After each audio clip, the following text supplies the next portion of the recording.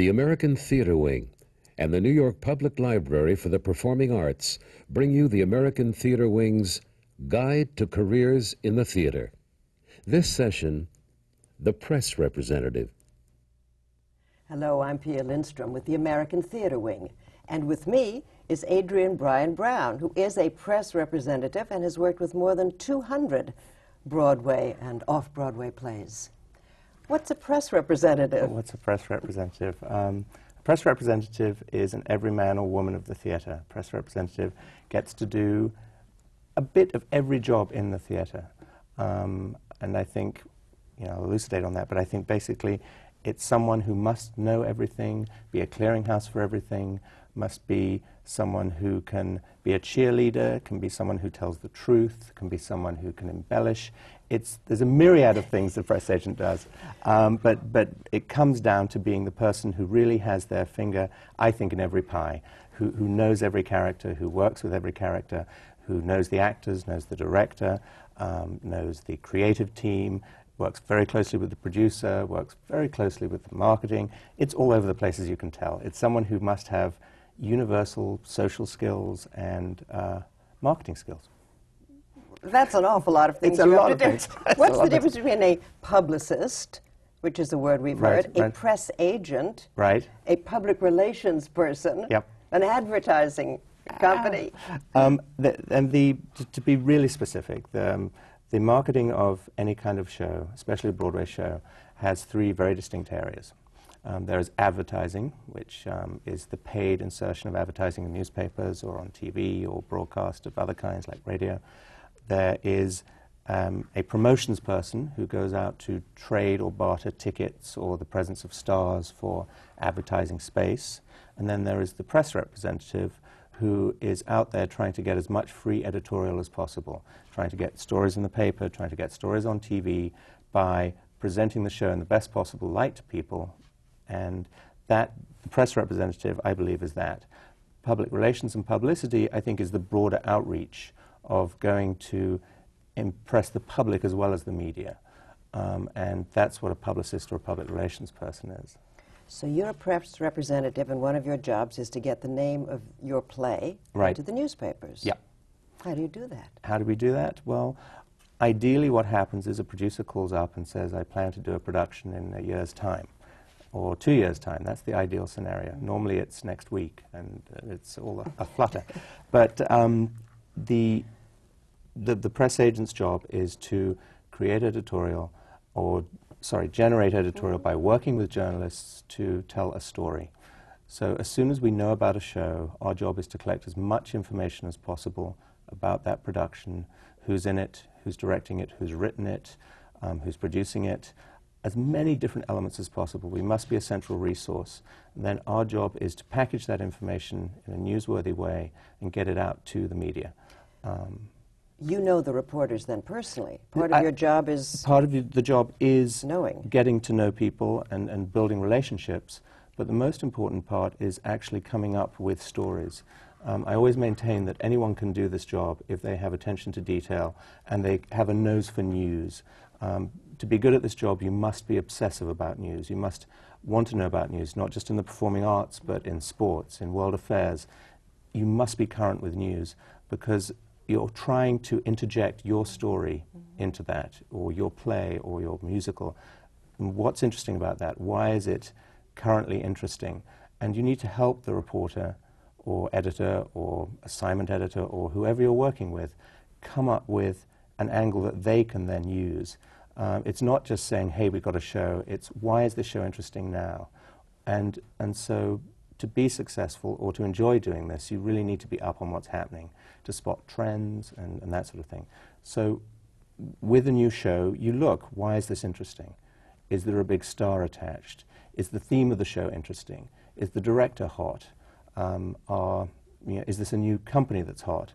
What is it about it that will make it newsworthy? So you're suggesting that a person should read a lot of newspapers, magazines. And enjoy it. I think, if you have an aptitude for that, I think you're good at it. And watch a lot of TV. You get to watch TV. You get to watch TV. So that you know what people are talking about and thinking about. You got it. And I think what we fight all the time with Broadway, which has a reputation for being slightly stuffy and old-fashioned in a lot of ways, is how do you make that relevant? How do you, in a hip-hop culture, how do you really pull that up and make it contemporary so that local TV or national TV or print or magazines or anything can say, okay, we need to cover this. This is newsworthy, this is timely. And I'd say that was the biggest challenge right now for a publicist on Broadway. How do you make this relevant and interesting? How do you? How do you? Well, you look for those angles that are interesting. You know, if there's a star in there, you may ride on the reputation of the movies the star is doing at the same time. So, you know, if you have a revival of a play, it can be very hard. If you have a very old Tennessee Williams play, you look for the quality in the art, which should be timeless. And that sounds very pretentious, but it has to be there, and you have to appeal to the journalist to say, look, this is a very worthy play, it's been influential, look what it's led to, this play has led to a certain kind of movie. I mean, you can go in all sorts of didactic directions, but ultimately it's to make it interesting to the media. When you look around at the other people who are in your line of work, Yes. what kind of people are they?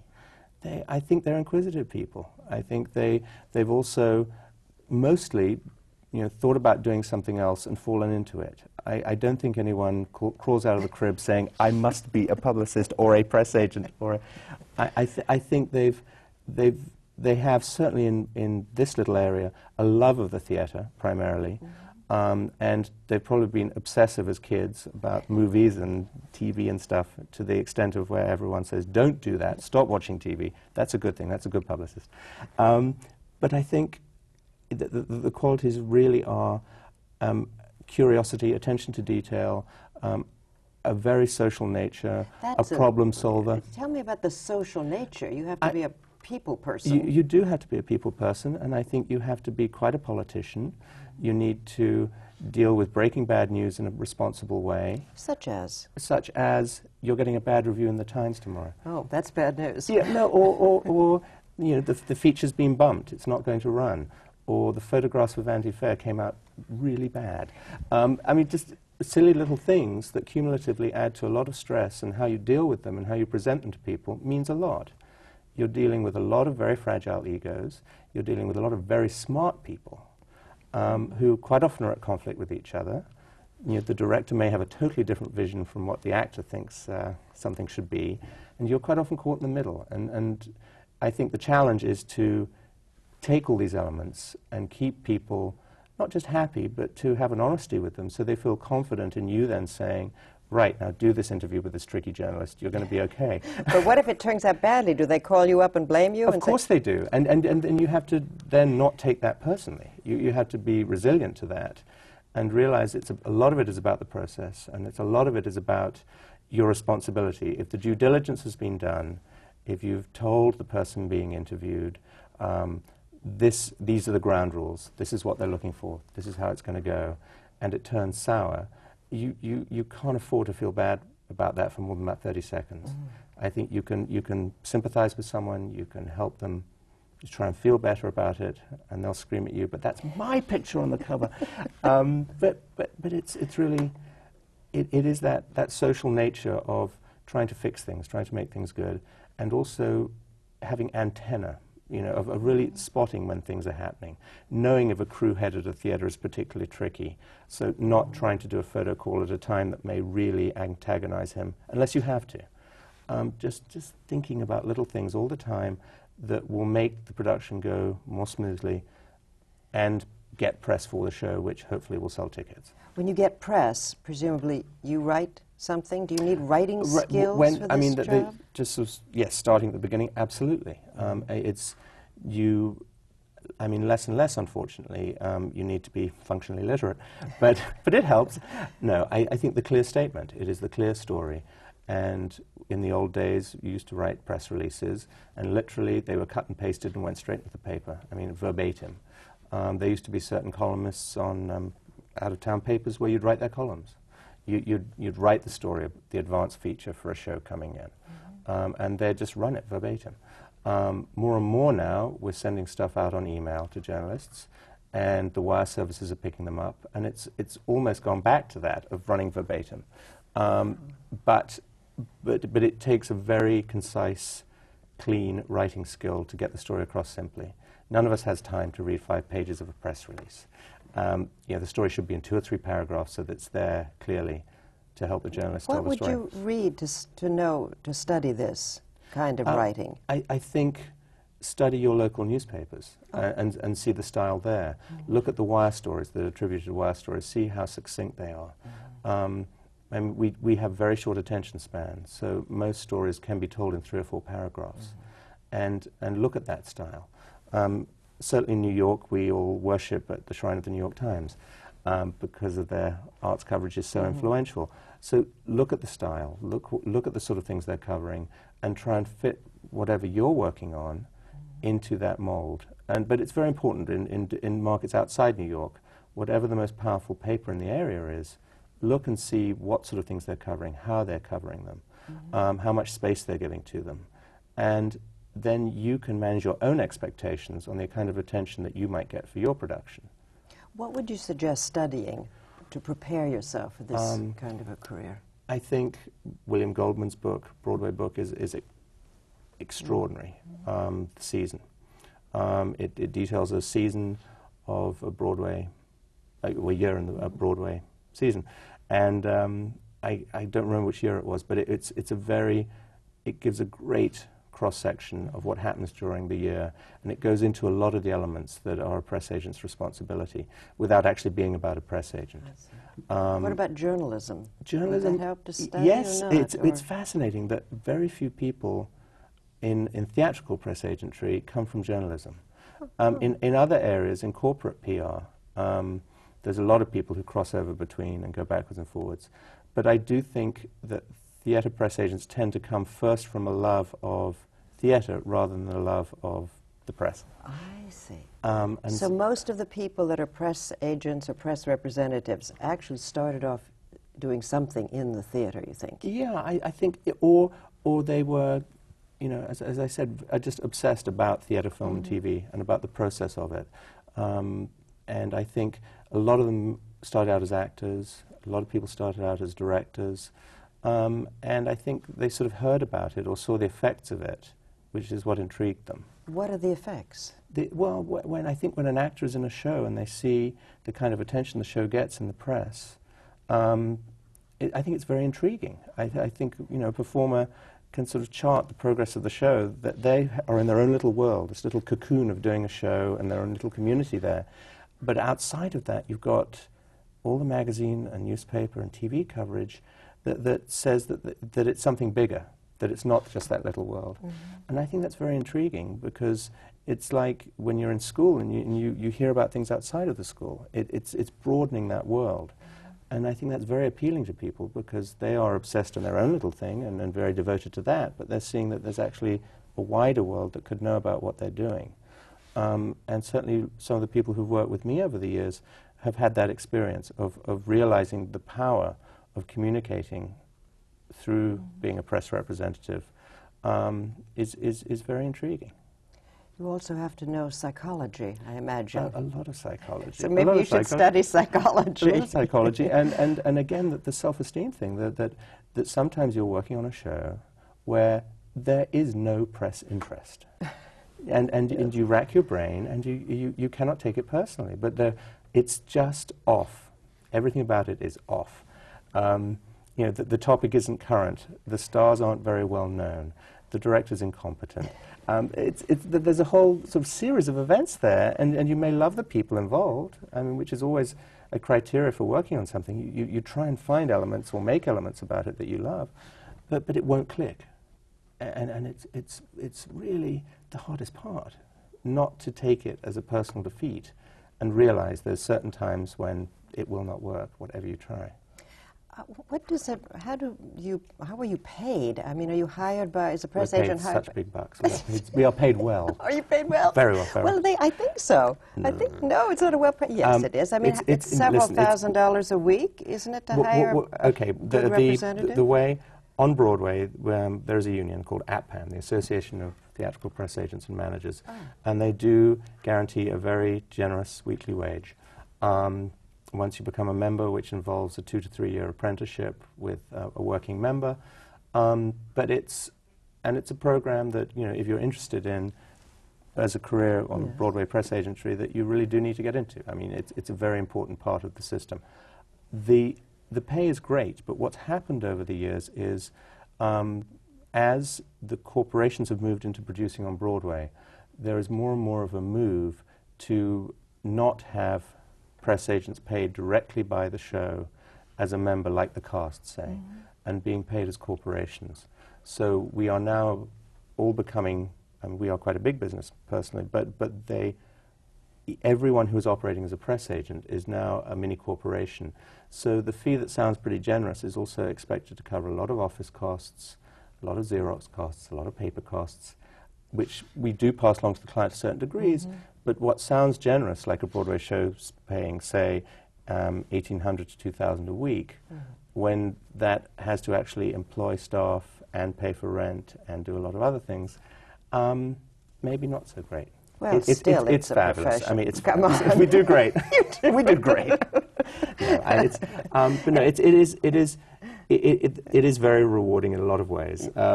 I think, you know, of course, corporate PR would certainly be, if you're really just purely interested in public relations, I recommend going into corporate PR, where you can really make money.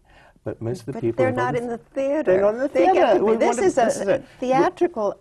don't you feel part of the team, the theater Absolutely. community? And well, it's more... I think we feel more part of the individual productions, which then make up the community. Yes.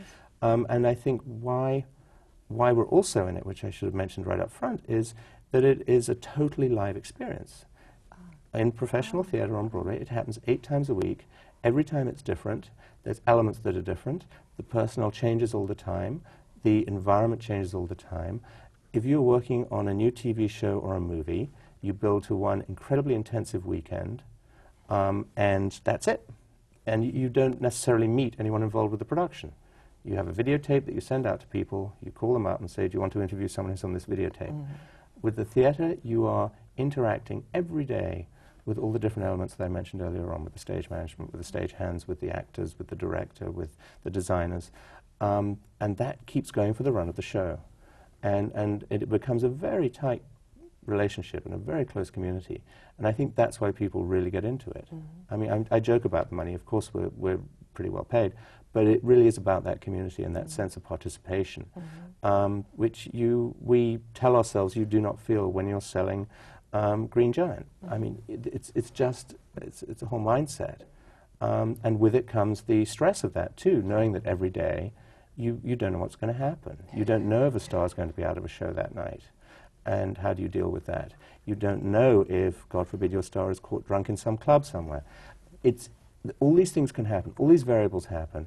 And to be successful, you just have to deal with it step by step and not let it get to you when a series of terrible things happen. There are a lot of contemporary things that you're using videotape that I know you send out now of shows. Yep. And do you use the internet as well to promote the show? So much Everything. now. I mean, most journalists that we deal with now want to get their information by email. And that's a change that's happened in the past 2 or 3 years.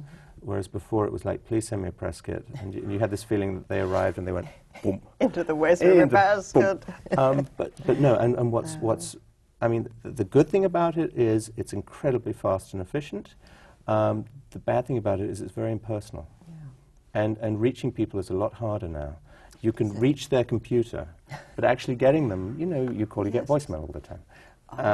And I think that there's also what I call the tennis syndrome, too, of feeling that once you've sent the email, it then becomes their responsibility. It's over the net. And not the personal interaction, the gauging on the phone how someone is, then that feeling of, you know, I've obviously got them at a bad time, I should call later, of, you know, the personal pitch, if you like, that is so important that, you know, there's a good story, but if it's pitched at the wrong time, it won't land. And I think we're losing that because of this efficiency of communicating information. A little bit about your background. How did you wend your way into this? It's funny because I've having been doing this 20 years now, I've been doing quite a bit of self-analysis about why. Apart from that community we talked about, you know, why did it go in this direction? I was a biology major. I was very lucky in that I was transcontinental, I guess. I lived in London and New York as a kid. We can hear you're a Brit. I'm happy to be a citizen of America. No, but I was always fascinated by theatre and film, but I didn't know what a publicist was. And certainly when I was in school, there was no training programs for marketing, publicity, or anything like that. And I partly as a deal with my folks, who said, if you get a degree in something sensible like biology, we'll let you go to film school. So I blackmailed them. And so I did that. I went to film school for a while, and it was fun, but I figured I just wanted to get out there and go. And that was in California? That was in California. And I'm a child of New York. It's where the theatre is. But so you left California and came back specifically to go into the theatre, or you didn't know? I didn't know. But I just knew that New York was it, and I had that feeling about the environment of theatre. I mean, I was a very spoiled, lucky kid in that I was taken to a lot of theatre growing up in New York, and some in London too. So I was a big fan, but I had no idea of how I could apply myself in it.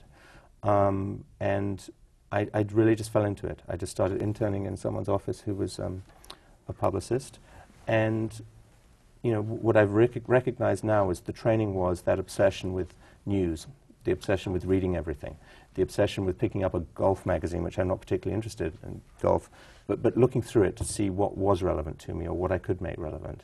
And even now when I go to airports and they have free magazines out there, I pick up everything just to see if there's some angle or some way that I can get Broadway in there. And I think that is the mindset, and that's really what made me jazzed and excited about it was thinking, here's an airline magazine, what more could they do to promote Broadway? Or I'm listening to the headsets on the airline thinking, why aren't they playing more Broadway music? And I think that's how I got into it. I just really started interning in an office, and after 3 months I said, look, I need to actually pay the rent. And they said, okay, we'll start paying you. Oh! What a treat. But I think that's a very common entry. I mean, certainly a lot of the younger people who start in our office come as a summer internship from one of the college programs. And if they feel they have the aptitude and they like it, then they start at a very minimal salary. If you were able to start again, what would you have studied? What courses would you recommend besides biology? Besides biology, I hope was useful somewhere. I'm very bad, and I say it's animals actors. But what do you think? What courses would be useful? What courses would be useful? I think I do think journalism courses would be useful. I do think English would be useful. Even though we are writing less and less, I regret I don't have a better command of English. I mean, I just find it so great when I see something written concisely and eloquently. And I've trained myself to do that, but I'd love to have more background in that.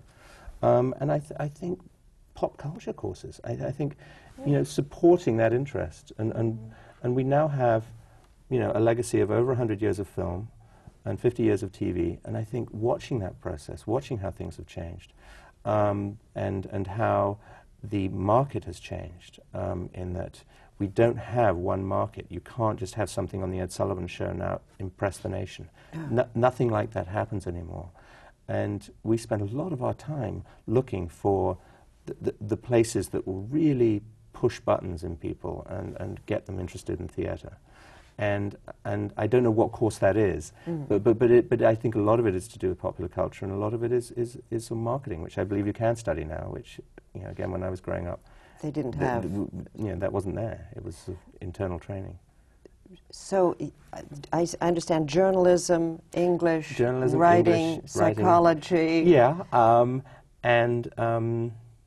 psychology. Yeah. Psychologists, I would think that, because what happens in today, everybody has a press agent. Do you have to deal, or press representative? Do you have to then deal, you're representing the show, you have to deal with the actors' press agent, so the two of you have to deal. It's quite a game. It is a lot of juggling, and it requires a lot of patience.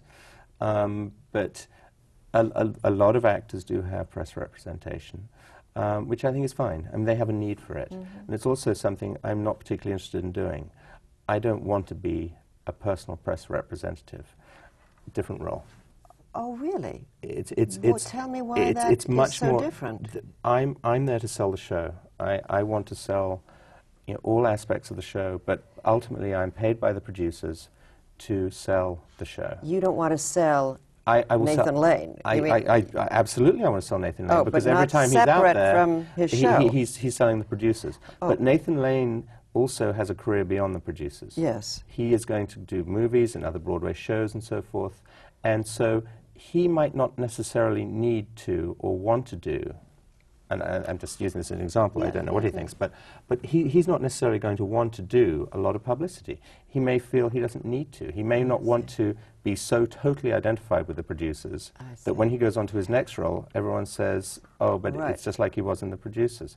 So there is a fine line which becomes more like personal management that a personal press agent is responsible for, that is very complicated and is sometimes at conflict with what we need to do.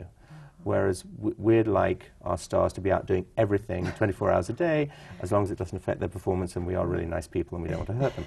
But no, really, I mean, you know, you just, whereas a personal press representative also has to break personal news.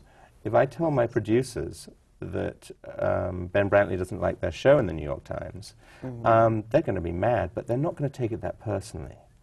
If I have to go up to a leading lady and saying, you're going to be really zapped tomorrow, although I'd never say it like that. Or, How would you say it? I'd say, hey, I don't think Ben likes it too much. You know, just don't read the paper do tomorrow. not read the paper. And that's okay, because no one ever reads their reviews.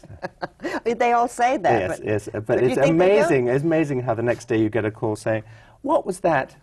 Word goes here, saying in the paper, how dare he? Which performance did he come to? Oh, my gosh. Well, tell me a little bit about the day-to-day operations. Okay. I know, as being myself a theater reviewer for some years, Right. people like you would be there with the tickets. You got it. That's, you know, and then you'd seat the critics in different places. Right. Let me do the whole process so that we're not all over the place. So we start with, we hear the show's going to happen. Yes. A producer calls up, hopefully, and says, we want you to do the press for our show, which is happening in 2 years' time. Quite often they call up and say, we're speaking to several people, in which you go, all right, you eye roll and think, oh, thanks a lot. Right. Competition right from the beginning. Right from the beginning. So you hear you're doing the show. You immediately assemble as much information as you can about it, who the creative team is, who's in it if you know anything, what theatre it's going to, when you plan to open. You strategize with the producers on when you want to open. There are certain times of year. Astrology? What do you Yeah, mean? really, absolutely. Yes. You're kidding. Mercury's in retrograde. No, it's very important to maximize the visibility you can get in the media if you have that luxury. Normally, producers just have to go when a theatre is ready. But the best times to get the most attention from the media is sort of specifically on a Friday, because there's big entertainment sections in all the papers. Oh, so they should open on Thursday. Yeah, so you open on they a get Thursday into night, the Friday so you get paper. into Friday paper. You know, having full confidence in your show that you want as much exposure on that opening as possible. Certain times of year, January and February are a pretty bad time of year to open. I mean, it may be good for the media, but people aren't going to the theatre. The weather's lousy, they've just spent lots of money over the holidays. So, you know, you try and strategize not to open then, even though from a press point of view it might be very good, but the audience response may not be so good. I see. So that's a very early discussion. What's the best time of year? And to you're open? included in all the discussions. We Once you're hired. Once we're hired, but because, you know, if, for instance, we'll be asked, and this is pretty awful, we'll be asked like a Q rating on someone. If they're thinking of hiring an actor. We have to explain what I'm the sorry, Q rating no, is. What's their, if you like, audience and press likability? Are they overexposed? Is there someone who's been so interviewed that they're not going to get any press? And this is a consideration quite often with some producers on, especially hiring replacements when a show has been running. You know, how much press will this person do to give us the visibility that will hopefully sell tickets? So we are very involved in that. And that's like casting. It's very like I casting. mean, so you're involved in the But- casting but because you'll not- say, I'm sorry, I can't get any but- press but- on that person? You wouldn't say that. I know I You wouldn't say you yes, phrased no, I it would better say than that. I did. No, I would definitely say you would that. say that. I said, are you kidding? What are you thinking? Oh, really? No, but it's smart producers will take that as an element. Obviously, they need someone who's very good artistically in the role, and you'll work with the creative team on that. But if this is pretty so evident to anyone who's working on the show or watching what's happening around it, if someone is so overexposed that there is concern that they won't get any press, it is a consideration. The producer's laying out a lot of risk. And once a show has been running a couple of years, to be quite cynical, it is about the marketing of the show to keep it running, to recoup as much investment or to make a profit as you can. And not that the artistic integrity slips, but these factors become more in play. And very often the stars change. Great opportunity. It could be. And it's quite often not the star's fault, too, when they come in when a show has been running a long time and they don't sell the tickets. The show is just played out. Right. So I'm sorry, we're digressing from the... So we strategize of when to open. Once we've set that date, we then pitch magazines and long lead television on doing stories about the show. What's long lead television? Long lead is television that needs more time to turn around or is very booked. The morning Regis shows or Rosie O'Donnell, they book quite far out. They book several months sometimes, or if it's a very hot star, they'll take them next week. But you need to plan 2 or 3 months ahead to book stars, should you be lucky enough to have them, and should the shows be interested that far out. So you have to know somebody on Rosie O'Donnell's show or Yes. Regis's show personally that you call. You have to know. Or you just need to know the phone number, because if I call and say I have Stacey Keach in a show and he wants to come on, I will. Anyone can call up to Rosie and say who's the talent booker or who's the producer, and they may get sent around. But it's the story you have to offer. So yes, I have a shorthand. My staff has a shorthand because they've been working with the community for a long time. But anyone can do it if they have that story right.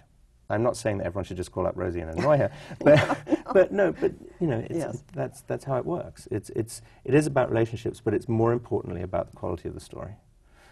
So we start booking. We start booking. We start working on long lead magazines. We'll call up Vanity Fair and say we have a really sexy, hot cast for this new show. Can we do a photo of them? Those are the words you always use. Sexy, hot. If they are. And they go, oh, so yeah? So you have to, yes, and you they have call, to think you of all... call so-and-so sexy and hot. No, then you try and set up as much long lead magazine stuff as possible, bearing in mind that theatre in the pecking order is several notches below film, TV, and music, which will, in the glossies, always have a priority, unless it's someone crossing over from those fields into theatre. So that is where there's a lot of, again, building the story. Why is this interesting? Why is this more interesting than Christina Aguilera? What is there about this that will appeal to a national audience? We're talking a little Broadway show here. Right. And that pitch goes on. We then start planning the front of house. Our responsibility is, with the advertising agency, to take care of the decoration of the theatre. You personally are out there nailing up No, we're not personally out there, but we are responsible for a lot of elements out there. Really?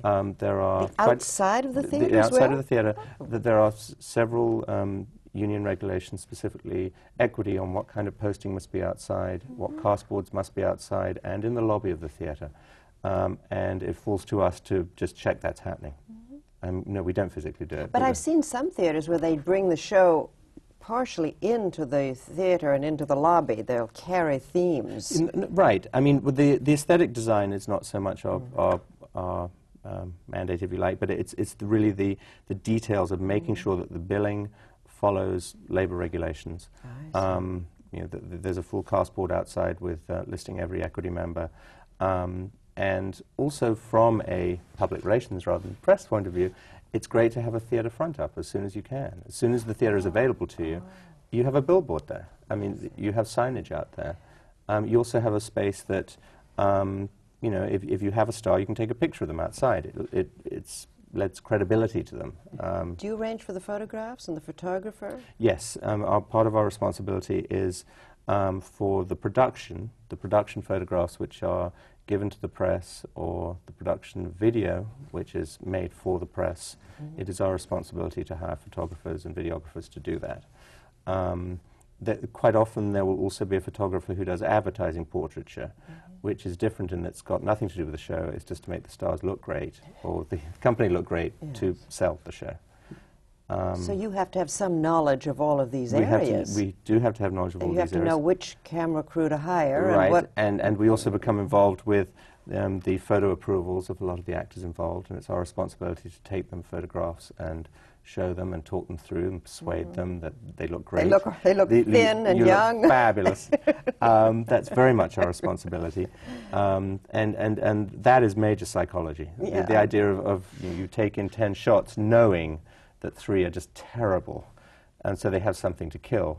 So that they, really? so they can feel good about Saying, eliminating shots. And what that's- 9 times out of 10 what happens is they choose one they like, which is one of the terrible shots, and you're like, oh no. No. No, I firmly believe So that. you've learned a lot of tricks, it Yeah. sounds like, dealing with.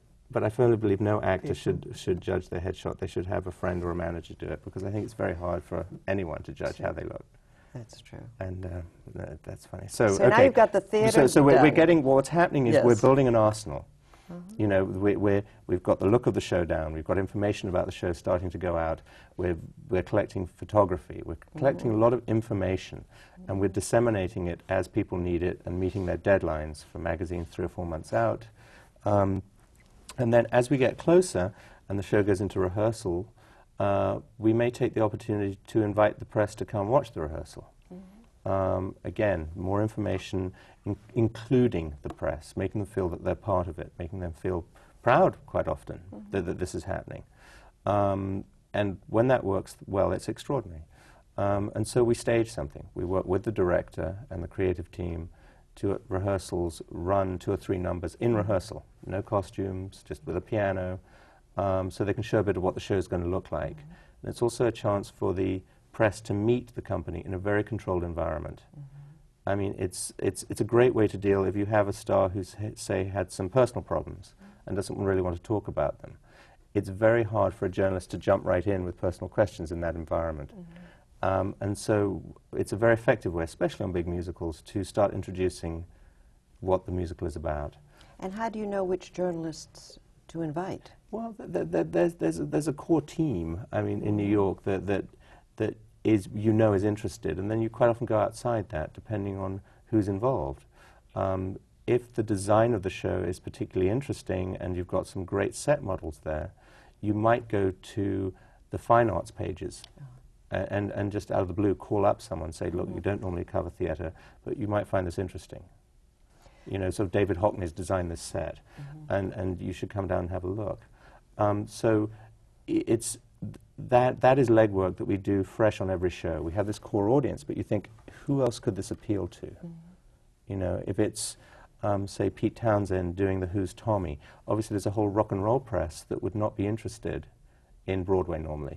Right. But you may not even know who they are, but you look up their names in the paper or you see them on TV and you just call them up and say, this is happening, you might be interested. So one of the qualifications is a kind of courage to just call up people you don't know and pitch story ideas. But it's only hard to do when you're not confident in the story.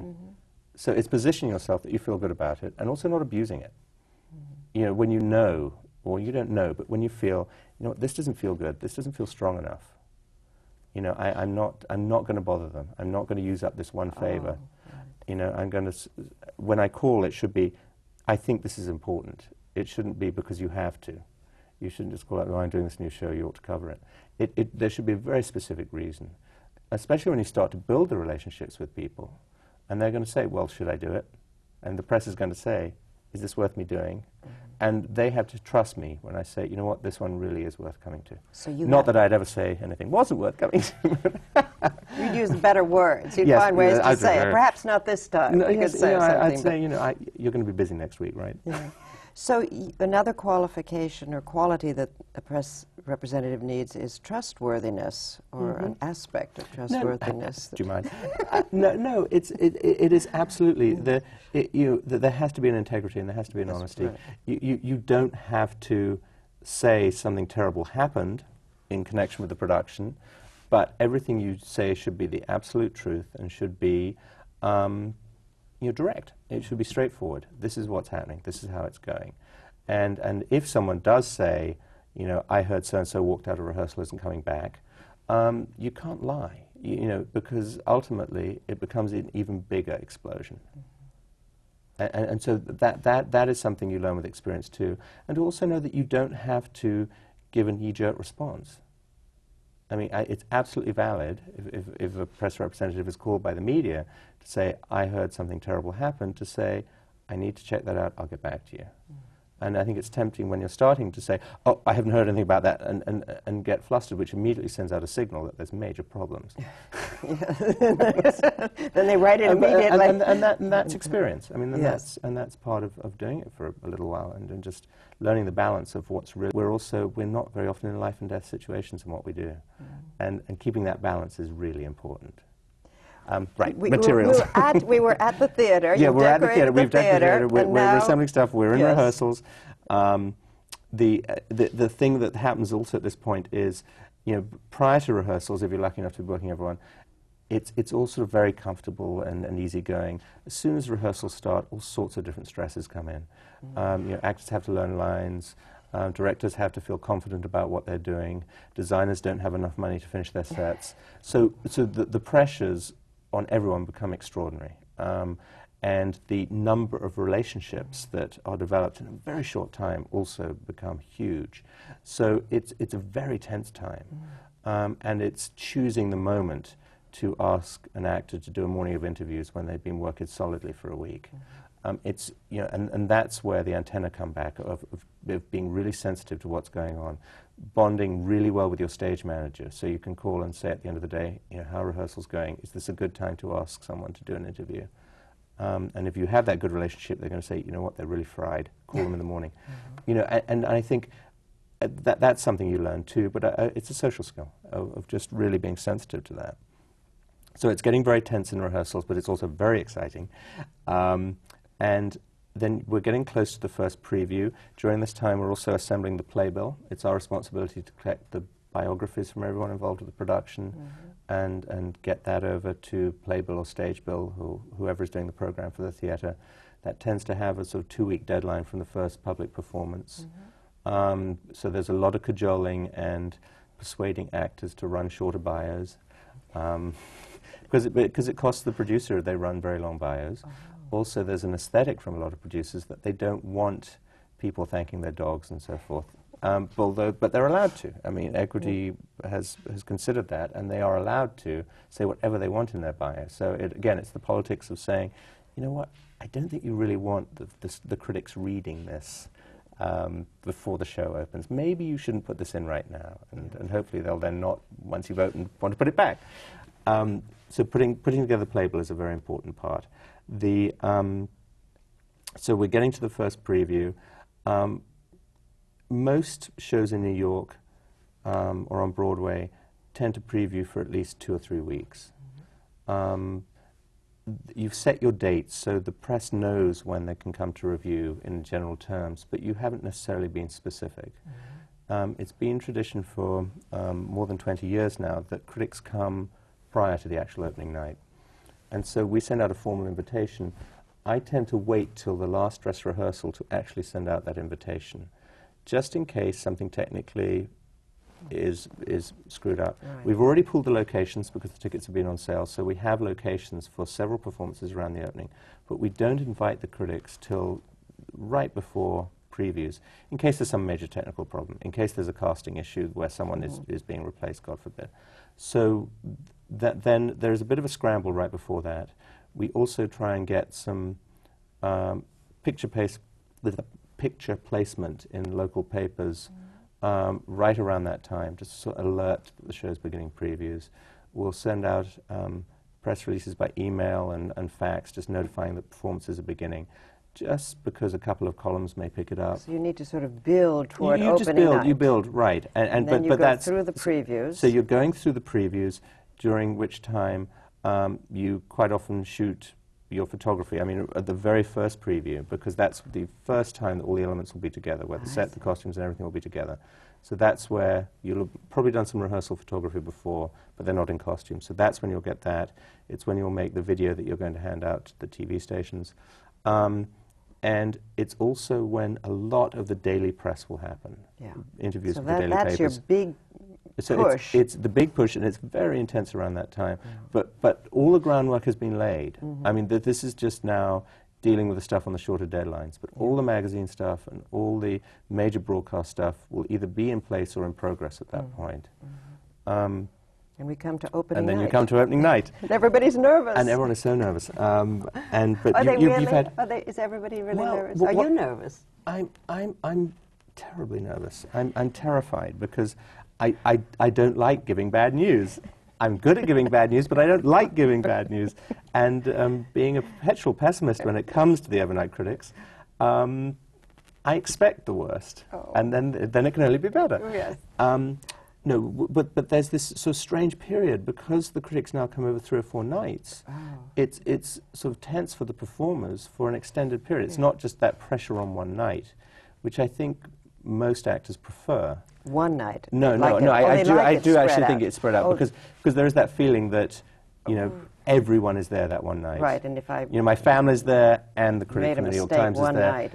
Night, so it just makes that so intense. Yeah. Now what happens is you have 3 or 4 performances, and there's this sort of magical thing. We never tell the company when the major critics are in. But I often wondered if they knew. If you were saying tonight the Times is coming to be really good. No, we go to great efforts not to. We use sort of code names for people and that sort of thing on lists. Do you tell them that famous people are in the audience? Do you say tonight someone is coming? It depends on who the stars are. Because if sometimes they like to hear that, and other times they don't. Okay. But we will use pseudonyms for the Times critics. Psychology. Okay. And so you're... inevitably, the director will call the day after the Times has been in, when they don't know who's in, saying, "Oh, that was a terrible show last night. The Times is in, right?"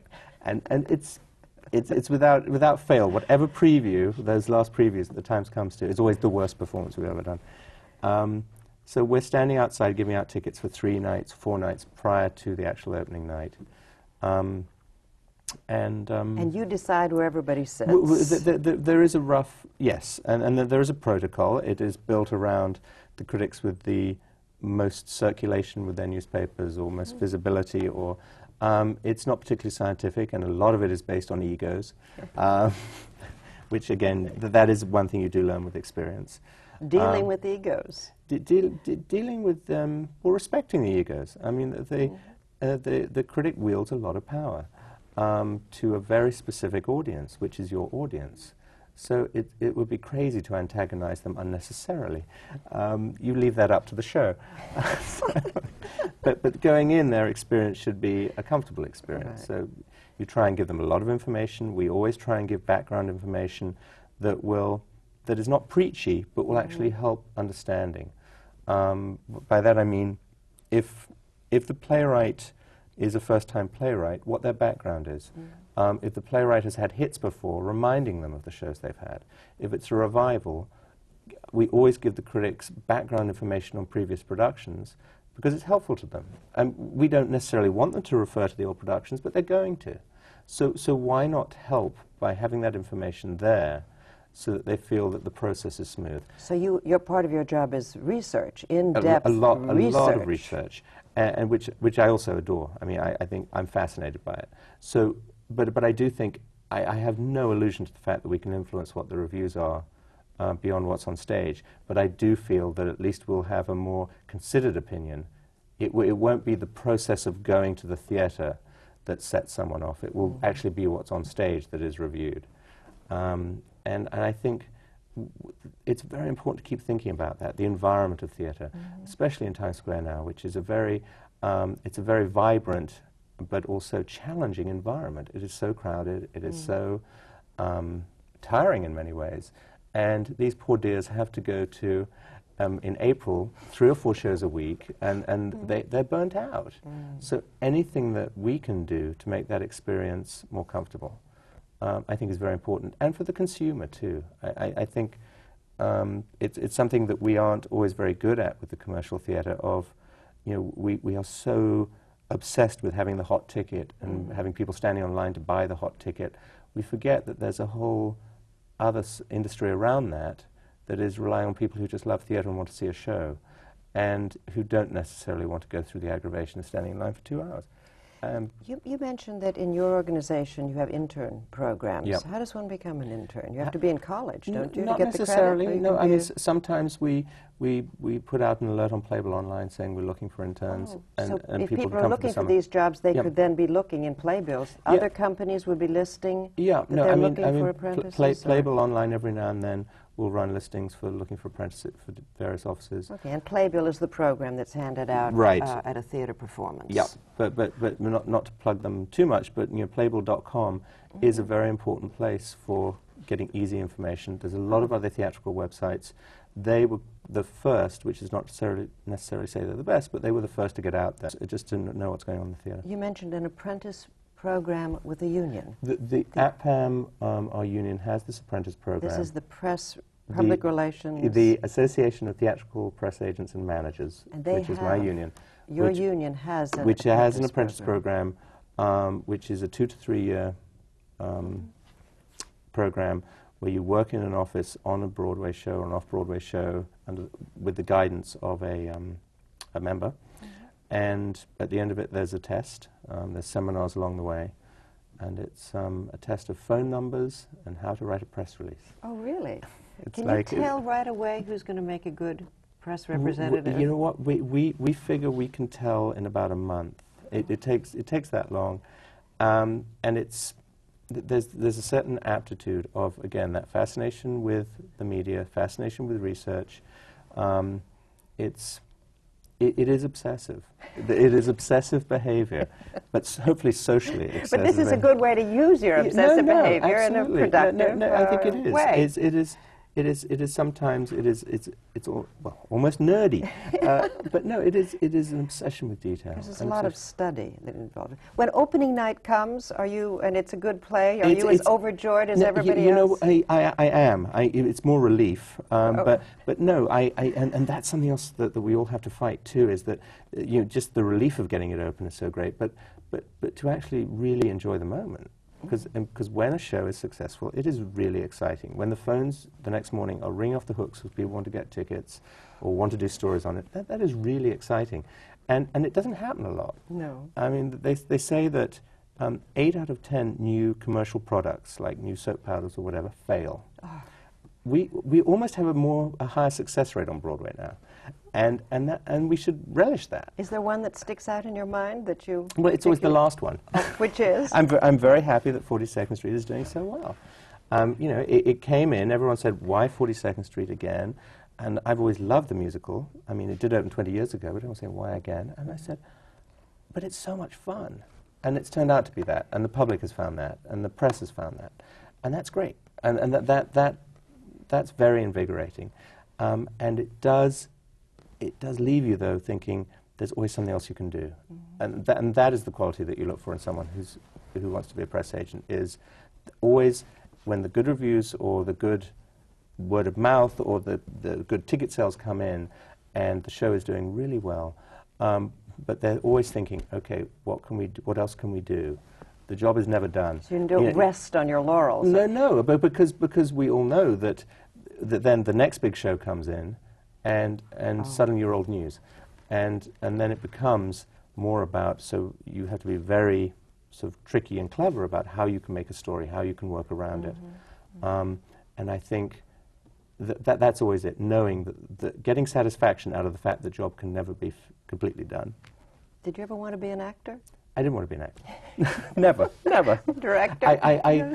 I so admire actors. I so admire their commitment. I so admire their absolute passion and ego in place to have the confidence to do that.